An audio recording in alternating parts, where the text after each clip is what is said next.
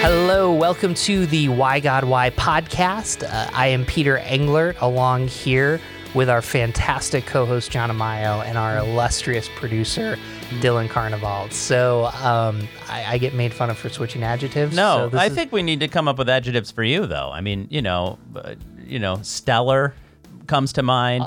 Studly, of course. I think everyone out there in our listening audience knows that already about you, but Studly on podcast, not on video. But anyways, on that note, what a great segue. We are here with Paul Pastor. I just want to let you all know his last name's Pastor. He is an author and a speaker. He wouldn't consider himself a pastor, so don't be confused. I'm sure but he would consider himself a pastor. Well, we'll let him answer that. How about that? But he recently... Such a complicated question, right? Yeah, I mean, I've been a pastor my whole life. That's and yet right. I'm not a pastor. And yet I am a pastor. And yet I'm not a pastor. And yet I went to seminary, and yet I'm not a pastor, but I am a pastor. Wow. It's meta. It's very meta. Confusing. Yeah. You know what? Super meta. Yeah. Paul's response right there, like says it all. I've read a couple of his devotionals, The Listening Day. He'll talk more about the book that we're kind of basing this off of. But the question we're going to ask him today is, why do I connect more with God in nature than in church? And John, I want to just give you a moment to respond to that before we go to Paul. Yeah, well, I mean, I think in our society right now, I think the more we adjust to technology, and you and I, Peter, were just having a conversation about technology before we even were on the air here, but I think the more technology is a part of our lives and the less we're connected with nature, the more we are missing. And I think so. Sometimes I think when we actually engage with nature, we realize how much of that almost transcendence that we miss out on. And so in my life, I love the outdoors. I love being outside. I love being in the woods. I always have ever since I was a kid. And I do honestly feel like I connect with God in that space. It's not the only space, but I do feel like it is a space that I can connect deeply with God. And I think there's something hardwired inside of us to connect with God in that area that I think we're missing out on a lot in our society. Yeah, I just love what you said there. And Paul's book that's out is The Face of the Deep, Experiencing the Beautiful Mystery of Life with the Spirit.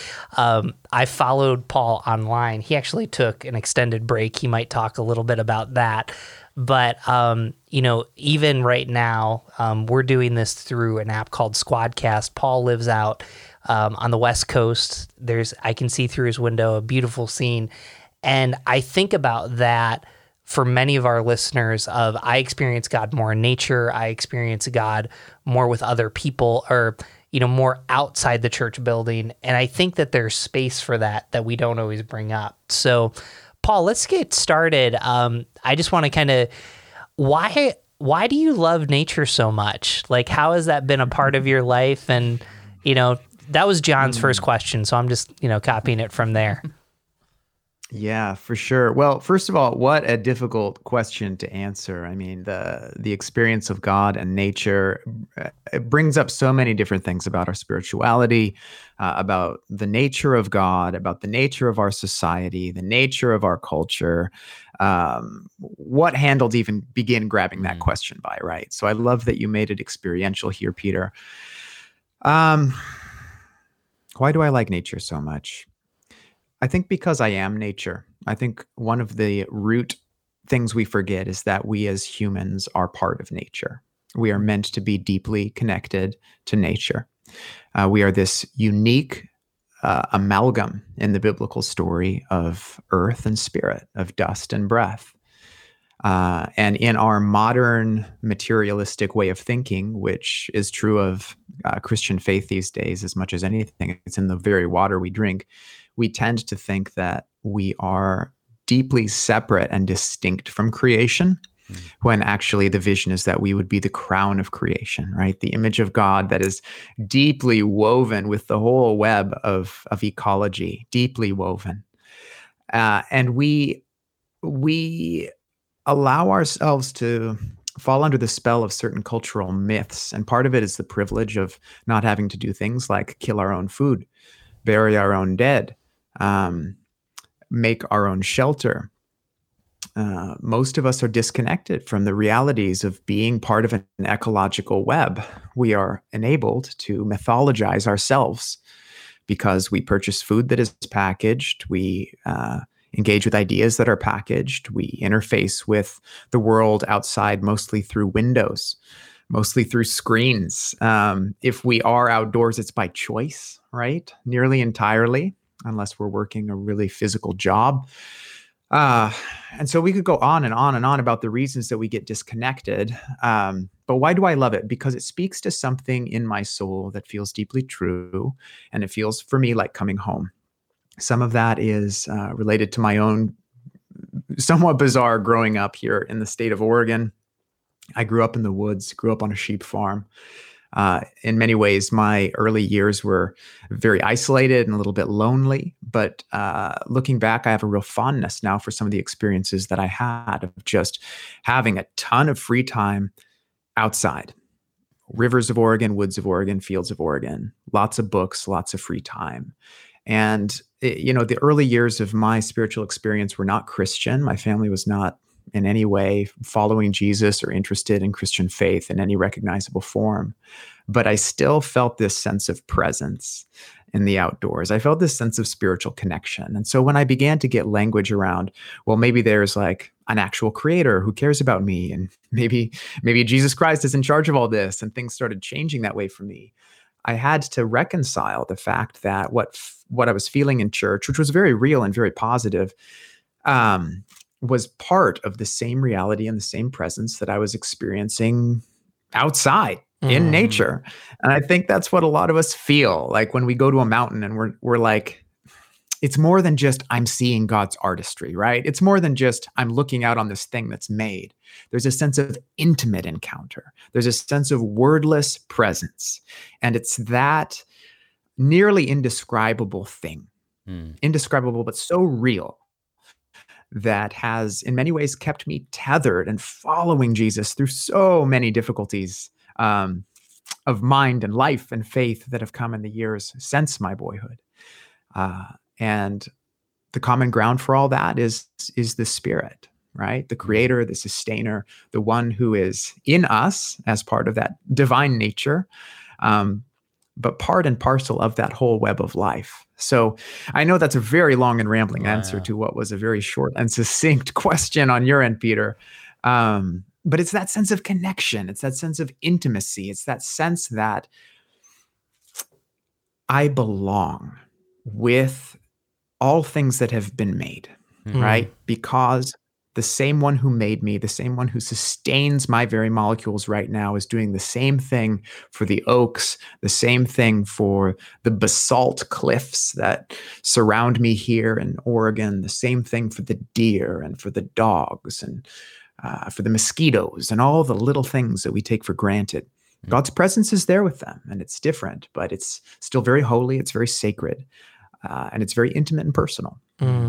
So, wow. I don't know. There we go. No, that was so good. Off I mean, races. I've been reading about Celtic spirituality this past week, as a matter of fact, which has a lot of overlap to what you're talking about. And according to the Celtic Christian tradition, it speaks of nature and God and us all working in harmony together. And there's a lot of the emphasis on the Trinity throughout the early Christians in that part of the world, and highly influenced by nature as well. And so you see the gospel enter this area, and they already had a high respect for nature, but it seemed to kind of elevate it even more.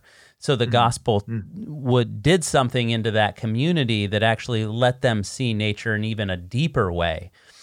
So I'm wondering, even as you're describing your childhood, not having, a Christian upbringing, so to speak, but are there moments after you decided to follow Jesus that you came to appreciate nature in a deeper way because of that? And maybe what are one or two of those moments that stand out to you, if you have them?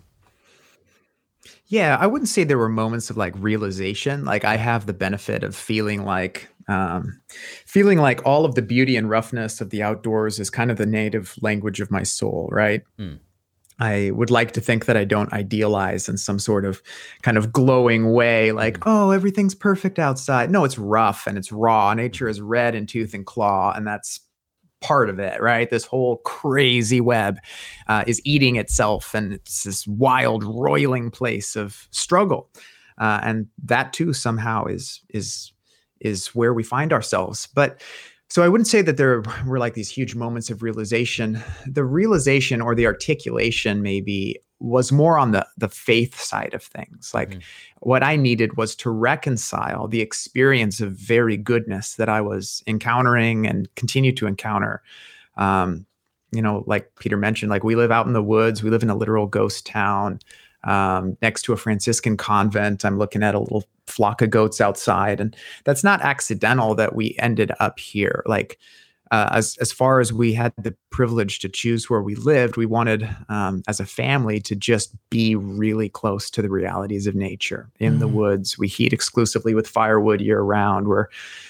We're very engaged with just the rhythms of the year, and that's intentional. We want our kids to have that experience. We want ourselves to have that experience. We learn on a daily basis lessons of faith and life from the book of nature and from the teachers that are all around us through God's Spirit, right? But the articulation that I felt that I needed was how to integrate that back into my Christianity. Like knowing and loving Jesus all the way down to my boots was totally real. But I would just find like this growing impatience and disdain and bitterness in me towards how Christians not just treated the environment, but it all just felt so disconnected, and it felt so fake. And it felt like here we are walking into a church building, trying to drum up the sense of awe and wonder that the world outside has in spades. Like, go sit in the woods for 6 hours and you will awaken in worship, right? Like we're trying to whip up in like these 20 minutes of intense, like what felt to me at the time, emotional manipulation. And I was like, what's being lost here? Like, what's the connection? And the place that took me was a really rich re-understanding of the doctrine of the Holy Spirit. Because what's the unifying factor here in the people of God, in the body of Christ? Like the thing that holds the world together in Christian theology is that sense of richness on the doctrine of the Holy Spirit. And that's largely forgotten for many of us. Like, unless you're coming from a somewhat charismatic faith tradition, or like the Celts, you have this Trinitarian understanding because you need that to reconcile Christianity with your intact nature-based culture, which is a phrase I'd like to return to later, intact nature-based culture, right? Because that's what the Celts were. They were an intact culture, and they were based in nature. That's why a lot of us find a lot of indigenous wisdom, right, from peoples who live close to the land, no matter where they're from. That sense of living closely to nature keeps human culture intact. And the farther you get from the land, the farther you get from that sense of community and belonging that we're meant to have in the name of Jesus and by the power of the Spirit, right? Mm-hmm. All this to say, it was that understanding of the doctrine of the Holy Spirit that really allowed me to integrate, I think, without just spinning off into some sort of bizarre hippy-dippy world, right? That sense of the Spirit sustaining work right now, continuing the act of creation, is what empowered the ministry of the Messiah. What right now empowers the church around the world for unity and for service and for mission and to advance the work of Jesus the Messiah. The same life that is in me and that the church is reaching for with all of its failures and all of its struggles is the same life that is in the berry vines and in the stars and in the like rich quilting of the world, the adorning of the world. What I encounter in what we call nature or creation is a different piece of the same life that we can encounter in church. And so the disparity there needed language on my end. I needed to just have a richer understanding for how the Spirit worked so that I could take those two experiences and draw them together, not in opposition, but in a really rich sense of harmony. Does that make any sort of sense? It does. And I grew up Pentecostal. So there was an emphasis on the Holy Spirit that was helpful and not so helpful. And I guess kind of what I'm curious with you, and I've told a lot of the authors that we interview on this podcast, I feel bad because I do the interview, then I read your book, and then I'm like, man, I have like 20 more questions. But I guess without going too much into it, I would ask this question for our listeners who maybe are skeptical of church and skeptical of Jesus. Yeah. God the Father kind of makes sense. There's some pushback. Jesus makes a ton more sense. But then you got the Holy Spirit. How would you explain the Holy Spirit in nature, in life, to someone that's skeptical or maybe even against Christianity? Yeah, it's a really good question. What I would say is part of what makes Christian faith unique is our stubborn insistence that God is both singular and plural at exactly the same time. Yes, it makes no sense. Yes, I have a ton of sympathy. I write in the book, it's as if a math problem has been found whose answer is simultaneously wrong and right. No matter how many times you run it, 3 doesn't equal 1, and yet it does equal 1, and yet it doesn't equal 1, and yet it does equal 1. It's a sense of logic that is beyond us, frankly. And so, yes, it's foolish. I get it if you don't understand it. The Father, the Son, and then the Spirit, of course, are the 3 parts of the Christian Trinity. And what the Western Church has held for centuries is that the Spirit proceeds from the love. It is the personal love of the Father and the Son.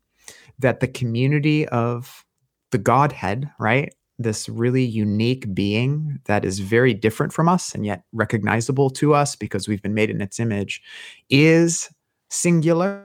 It's a single person, and yet there's also a community of difference that's present. It's diverse, it's beautiful, and there is relationship and love that exists there. The Spirit is the active personification of that love. And that sounds a little abstract, but it's really not. How do you know if a person loves you?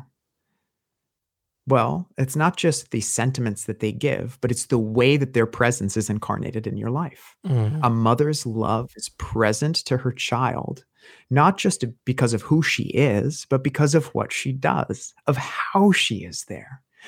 And that's the core reality that I believe is at the heart of kind of everything. I mean, science can tell us a lot about how the world is made, right? Can tell us a lot about the molecules and the constituent elements that we see and about how we're able to perceive it. But think for a moment about that great central mystery that we take absolutely for granted every single day of our lives. You woke up this morning in a body that somehow, against all logic, holds together with this electromagnetic field of mutual attraction and consistency. And again today, the laws of physics were true to you. Do we understand what a gift that is? And there's, at the center of all this goodness, there is something keeping it going somehow. And Christian doctrine says that that's the sustaining work of the Holy Spirit, and that close presence, like a mother's love or like a father's love, that close presence is itself personal and shows your relationship to this whole other thing. So that sense of invitation that's present in that beautiful, simple statement of existence is what allows me to begin to approach a theology of God and a theology of the Trinity. Because when you really think about it, while scientific inquiry and description can get us a long ways towards understanding what is around us, there's still a central something in the world that is deeply mysterious and deeply good. And Christians believe that has a name and can be known. And the way that happens in our doctrine is the Spirit, the very essence and expression of love of the Father and the Son, by which we are invited into the life that we were meant for. Now, obviously, people from any different background, and we have people listening that are from different backgrounds, and they're just checking out Christianity. And I think that it's important to realize any of us can stand in nature and go, wow. Right, and I think for many of us that's the case. But do you think there's a sense in which, as a Christian and the view of the Holy Spirit, that Christians hold. Is there something unique about that? Is there something unique about the experience that a Christian can have with nature that maybe it isn't possible another way? I'm interested in your perspective on that. I really think so. Yeah, I really think so. The basic Christian message is that the same life that is animating all of this, giving meaning to all of this, actually cares. It actually knows you. It's more than just a cycle of death and rebirth. It's more than a materialistic, empty cycle that can be beautiful. But the arc of history in the big scheme of things, in creative and creation history, is leading towards something good, that God knows your name. And as we engage with the beauty of nature, it's not incidental and it's not accidental. And the same life that lets all things truly become what they are, because that's the goodness of nature, right? The inherent integrity of, say, a tree. It's not trying to be anything other than what it is. It is. And that very being is good. That sense of integrity and consistency is what your destiny can be. You know, I think it's beautiful to think that each of our souls has, for lack of a better term, an ecological niche. Bill Plotkin, he's not a Christian, but he thinks very deeply about depth psychology and its relationship to nature. He talks about this. He talks about how each of our souls has a niche to fill in the world. It actually matters. You have a gift that you have been brought here to give. And Christianity is able to name and understand and cultivate that in a fascinatingly unique way. It's able to say, you have been made and redeemed to fit and belong in this rich tapestry. You really do. But that's not guaranteed to happen. Many people live their whole lives and they miss it. Many people lose that gift. Many people live their whole lives never even being able to name that gift, let alone give that gift. And that's what Christianity in its root really allows us to do, to become who we are. The work of Jesus to redeem us is a door. It's not the house itself. The door allows us to walk in and begin the process of a really rich type of self-knowledge, a really rich type of self-awareness, a really rich type of personal blooming, as it were, where we begin to unfold in our fullness as a person, as a soul. And that looks very simple usually. It looks like self-consistency. It looks like rootedness. It looks like integrity and relationship. It looks like what the fruits of the Spirit are that Paul writes about in the biblical book of Galatians: love, joy, peace, patience, kindness, goodness, gentleness, self-control, all of these self-consistent good virtues. And it's what we want in human life. So the promise that Christianity extends that's unique is that the same logic that governs the world, that governs ecology, that governs physics, that governs all good things that you love about nature, extends into your very being, and it can be a blessing to you so that you can be a blessing to others. You have a vision for your life that can transform you and move you into a place of deep and profound belonging. And Christ is the pattern. Jesus Christ is the pattern. He is the firstborn of many brothers and sisters because of the Holy Spirit's work for perfect self-consistency, which we would call sinlessness in our typical language. He was without sin. He was without anything that took away from his essential good nature.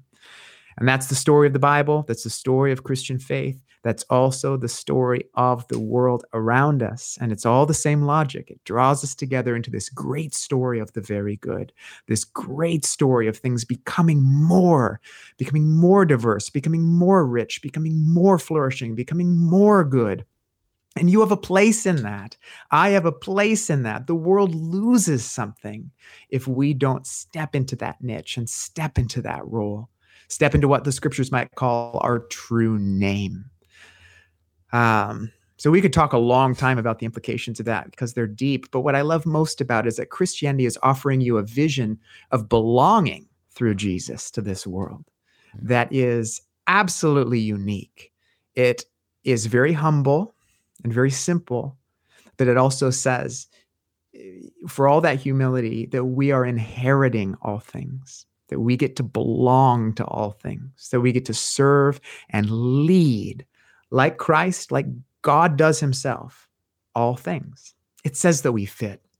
And I just am captured by that story. I wish all of you could see this. We're using Squadcast. Paul, I feel like, is talking as naturally as if we're having coffee together, watching him. It just flows. And, one of the things that I'm curious about is I rarely meet people that were like you that said, my parents were sheep farmers. I lived out in nature, and then I came to know Jesus. I meet far more people that said, I was part of a cheap experience at church, and now I find God, quote unquote, in nature. And I want to caveat this question. Like, I first of all want to just empathize and understand that, like, I understand, like, the church that you might have been a part of, like, it didn't necessarily live out the values of Christianity. But then, like, just the beautiful vision that you just gave of Christianity is just something that just resonates with me. How would you respond to that person that just kind of, I because of my church experience, or because of, just my skepticism of the church, I find God more in nature, but I've kind of given up on Christianity. How do you kind of entertain that conversation, or how would you respond to that type of person? I would really work to listen. I mean, every story is so different, right? We can see a lot of themes that are shared between cultural trends of the nuns leaving the church and people who now identify as having no organized faith or no organized religion. Certainly evangelical faith and Protestant faith is in decline demographically throughout the West, but in America in particular. So I would just listen, because every story is different. I feel personally a lot of permission to allow people to follow. How can I say this without sounding dismissive? To follow the call of their soul. Maybe I'll say that. Sometimes we need a time of deconstruction or of taking apart. What we don't recognize is that those times are profoundly dangerous. Earlier, I mentioned the concept of an intact nature-based culture. And one of the hallmarks of those cultures that do dwell close to nature is that they have the ability to produce true elders. In our culture, we have a lot of olders, but we don't have a lot of elders. Elders are people who have been through certain initiation experiences in their soul. And if you've recognized those, you'll know what I'm talking about.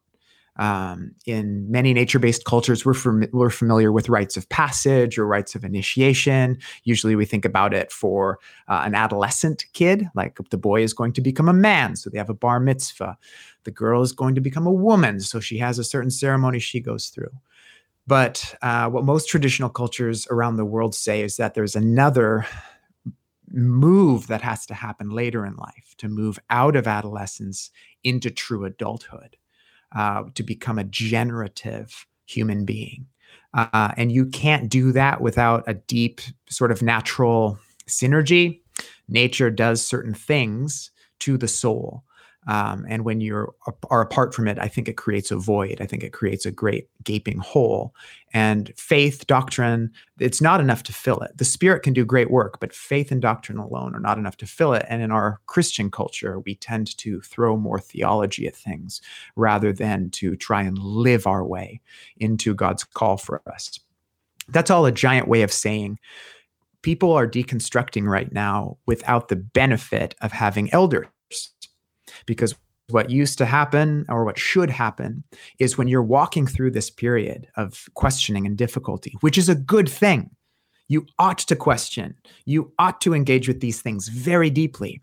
But you also ought to have people around you who are able to identify what's happening so that you don't despair and spin off into space because you've gotten into your head so much that you lose connection with the larger story.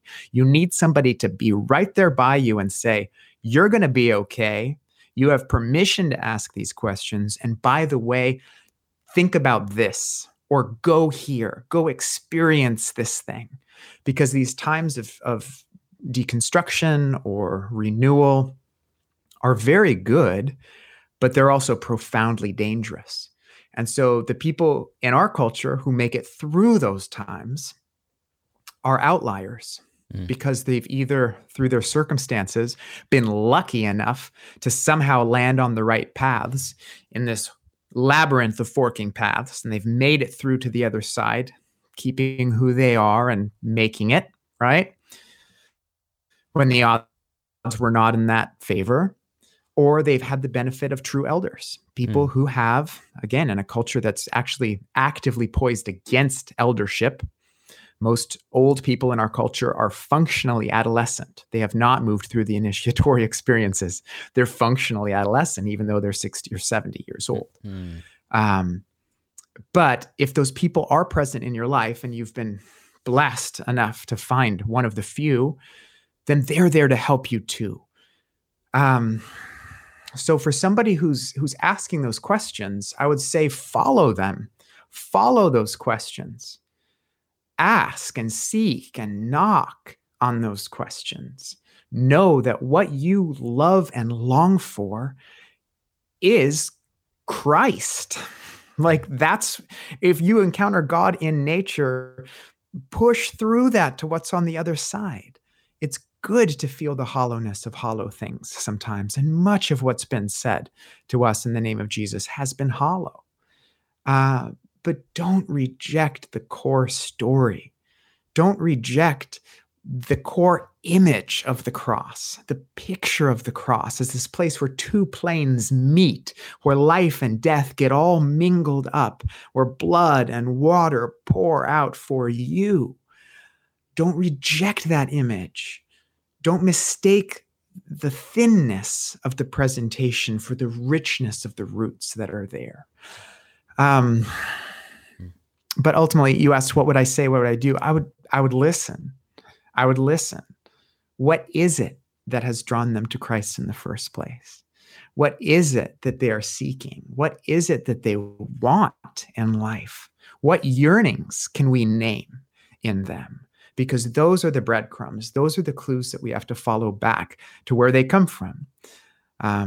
What desire or need in your soul is met when you walk into the cathedral of the forest and all of a sudden everything feels holy? Name that, work for that, push for that.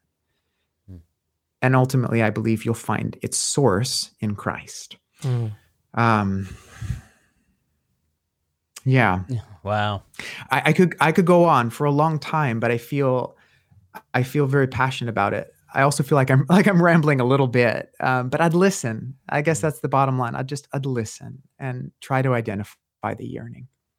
As you're talking, just appreciate your approach so much, Paul. I think one of the things you said a couple of different times in there that I'd like to drill in maybe a little bit on is you mentioned the word dangerous in terms of, this is a good thing, but it's also dangerous. It's good, but it's dangerous.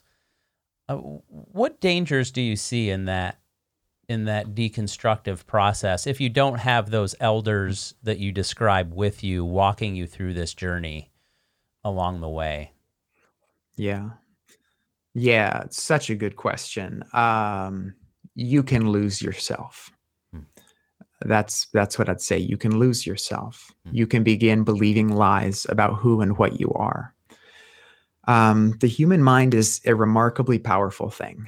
I think we underestimate the degree to which we shape the reality that we experience. We can walk into a situation and our mindset at a very basic level, a chemical and electrical and physiological level, shapes how we perceive the people in that room, whether we see them as threats, whether we see them as blessings, that shapes our own self-concept. Like, there are so many remarkable ways to get reality wrong. And the human mind, it seems, is always inventing more.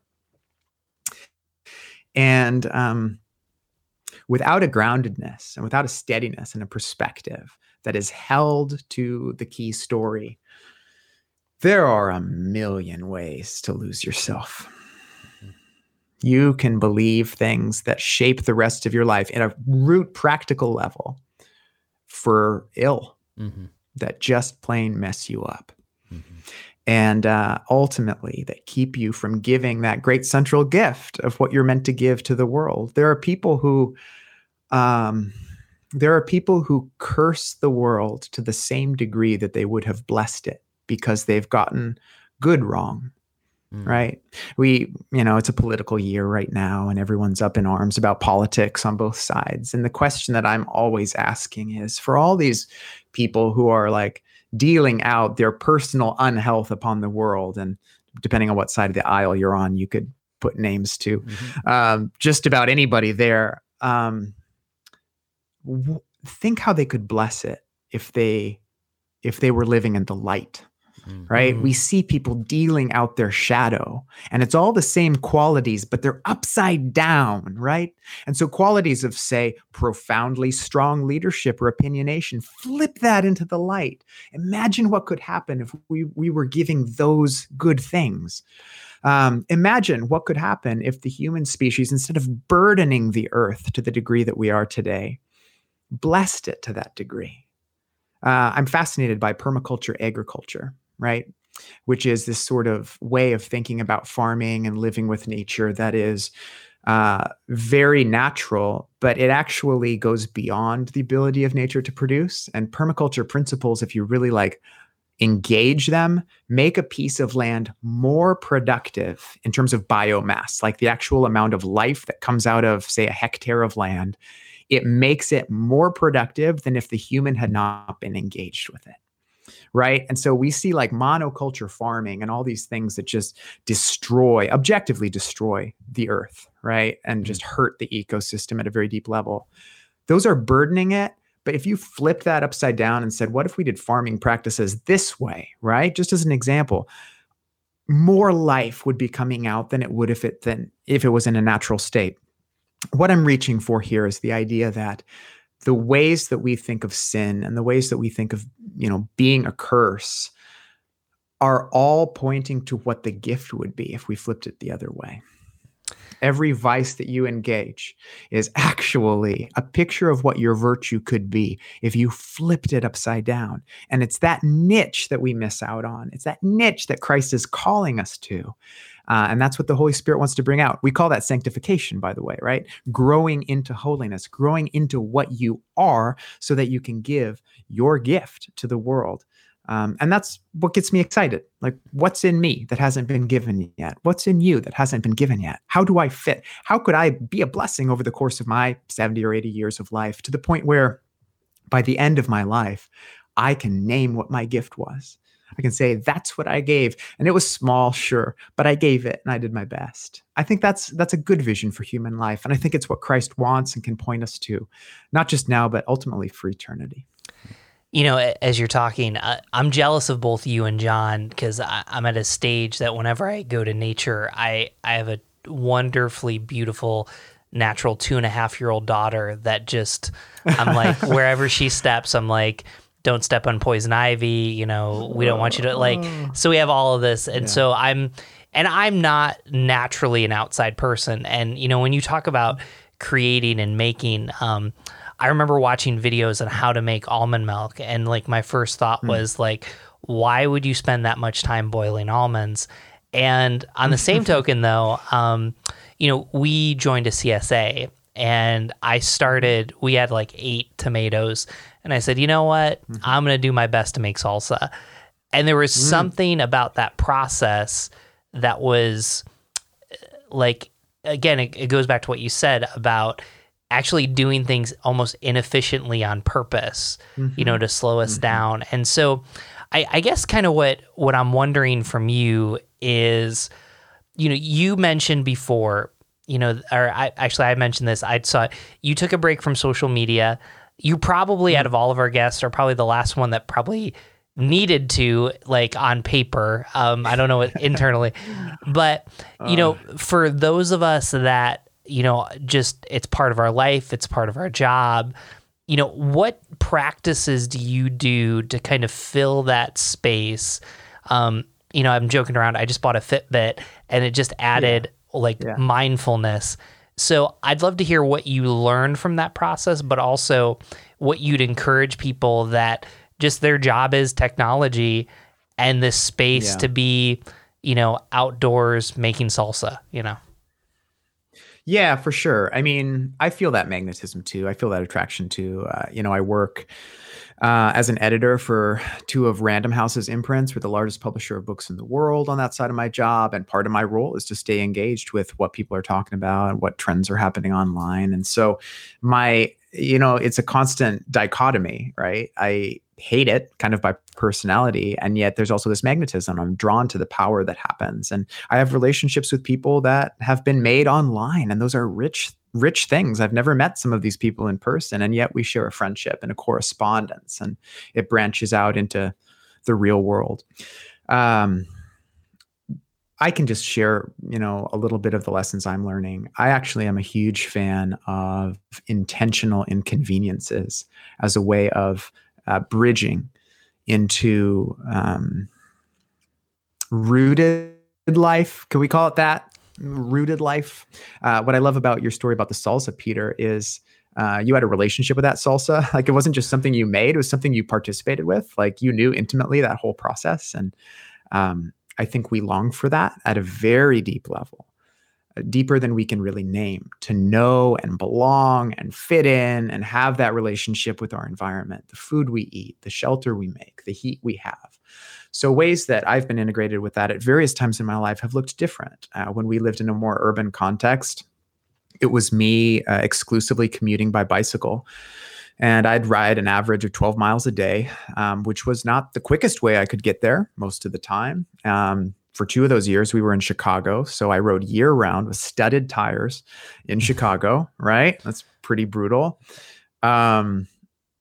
But there was something about that I needed and that connected me to my environment. I learned to know the places that we were living in a different way through that. We heat exclusively through wood, and that sounds really romantic on the surface, but the truth is, like, if you want to know how much work it takes to source wood, to chop that wood, and your back hurts from chainsawing, and I'm invariably cut up throughout the year, and you've got to stack it, and you've got to store it, and you've got to split it, you got to carry it, and it's messy, and it's a mess. It's hard. And yet there's something about that process that keeps us really engaged, and we choose to make that be how we heat. I mean, it also helps that our house is old and doesn't have central heating, but that was an intentional inconvenience that connects us, because otherwise our days get full and we would gloss it by. But when we're forced to do that, we learn things through that. When we are forced to have that constraint, we learn things. So, we do our very best. It's not perfect. We do our very best to eat ethical meat. We are carnivorous, but we do our best to do ethical meat. And last Saturday, I killed 35 chickens. And I'm not a death-oriented guy, but, we're processing chickens at our friend's farm. And what do you need to do? Well, you got to kill chickens. Mm-hmm. That's how you get meat. And that's another kind of intentional inconvenience that has been woven through that aspect of our life that ends up teaching us lessons. So what I would encourage is for people to just find those little places where you might be able to have some intentionality around connection. It doesn't have to be super sexy. It doesn't have to be, all lumberjack or all Wendell Berry all the time. It can be really basic. Nature is everywhere. Nature is in the city. Nature is in the suburbs. You are nature. Your 2.5-year-old daughter is nature. Like, we're all connected with that. It's just really learning a different way of seeing it and trying to slow down a little bit and practice that sense of connection and relationality. Usually it has an element of boringness to it. Usually it has an element of exhaustion to it. But the end result over the course of time is that we find a deeply satisfying connection to not only the thing itself, but to the spirit that is animating and sustaining that thing, the spirit that is holding that thing where it belongs in the big plan, in the big story. And we actually can know God through, the humane butchering of 35 chickens or through the chopping of a few cords of wood every year. We actually can know God a little bit more through those things.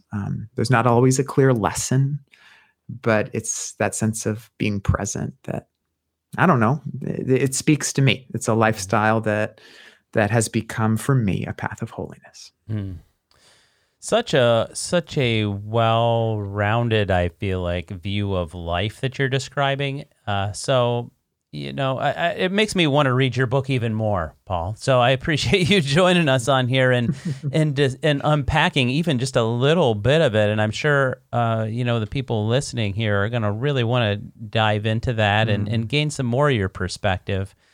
But as we kind of wrap this up today, I'd love for you to help us answer this final question. And we always ask this at the end of every time, and that's, what would Jesus have to say about this? And so we always go back to Jesus and want to bring our attention back to him. And when it comes to why do I connect with God more in nature than I do in church, what do you think Jesus would have to say about this? And Peter and I will go first, and as you ruminate on that, and I'm sure can do a much better job, even as you're describing it. I'm like, oh my goodness, what a articulated view, but we'll give it our best shot here as well. I think one of my favorite scenes in the Bible is in John 1, where Jesus goes and he calls Nathanael. And one of the reasons is the author of John makes specific points that Nathanael's sitting by a tree. And, how often do we sit there and think that like God calls us in like a church? And I think back to this question, why do I experience God more than nature? And Jesus, basically Paul said this, but Jesus says, Nathanael, I see you. And I think what I'd say to, all of our friends out there, whether you are into nature and you have yet to meet Jesus, or you're deconstructing, as Paul talked about, or you're even going through a season of doubt, is that no matter where you are, Jesus sees you. And I think that is the central truth that the gospel and embracing the love of the Holy Spirit does, is that you are seen and you are loved by God. And Nathanael leaves there and he goes, this man knows my name and he knows where I was. And I think that story is leaving the imprint on me right now to what Paul said. That's really good. That's a really good point. I think of the beginning of John, where it just says, in the beginning was the Word, talking about Jesus, and the Word was with God, and the Word was God. And everything was created through him. Nothing that has been created, everything that was created was created through him. Nothing has been made except through him. And I think when we are in creation, so there is something special about it, because I think we can almost hear, in a sense, the yearning inside of our souls to be connected to something larger than us.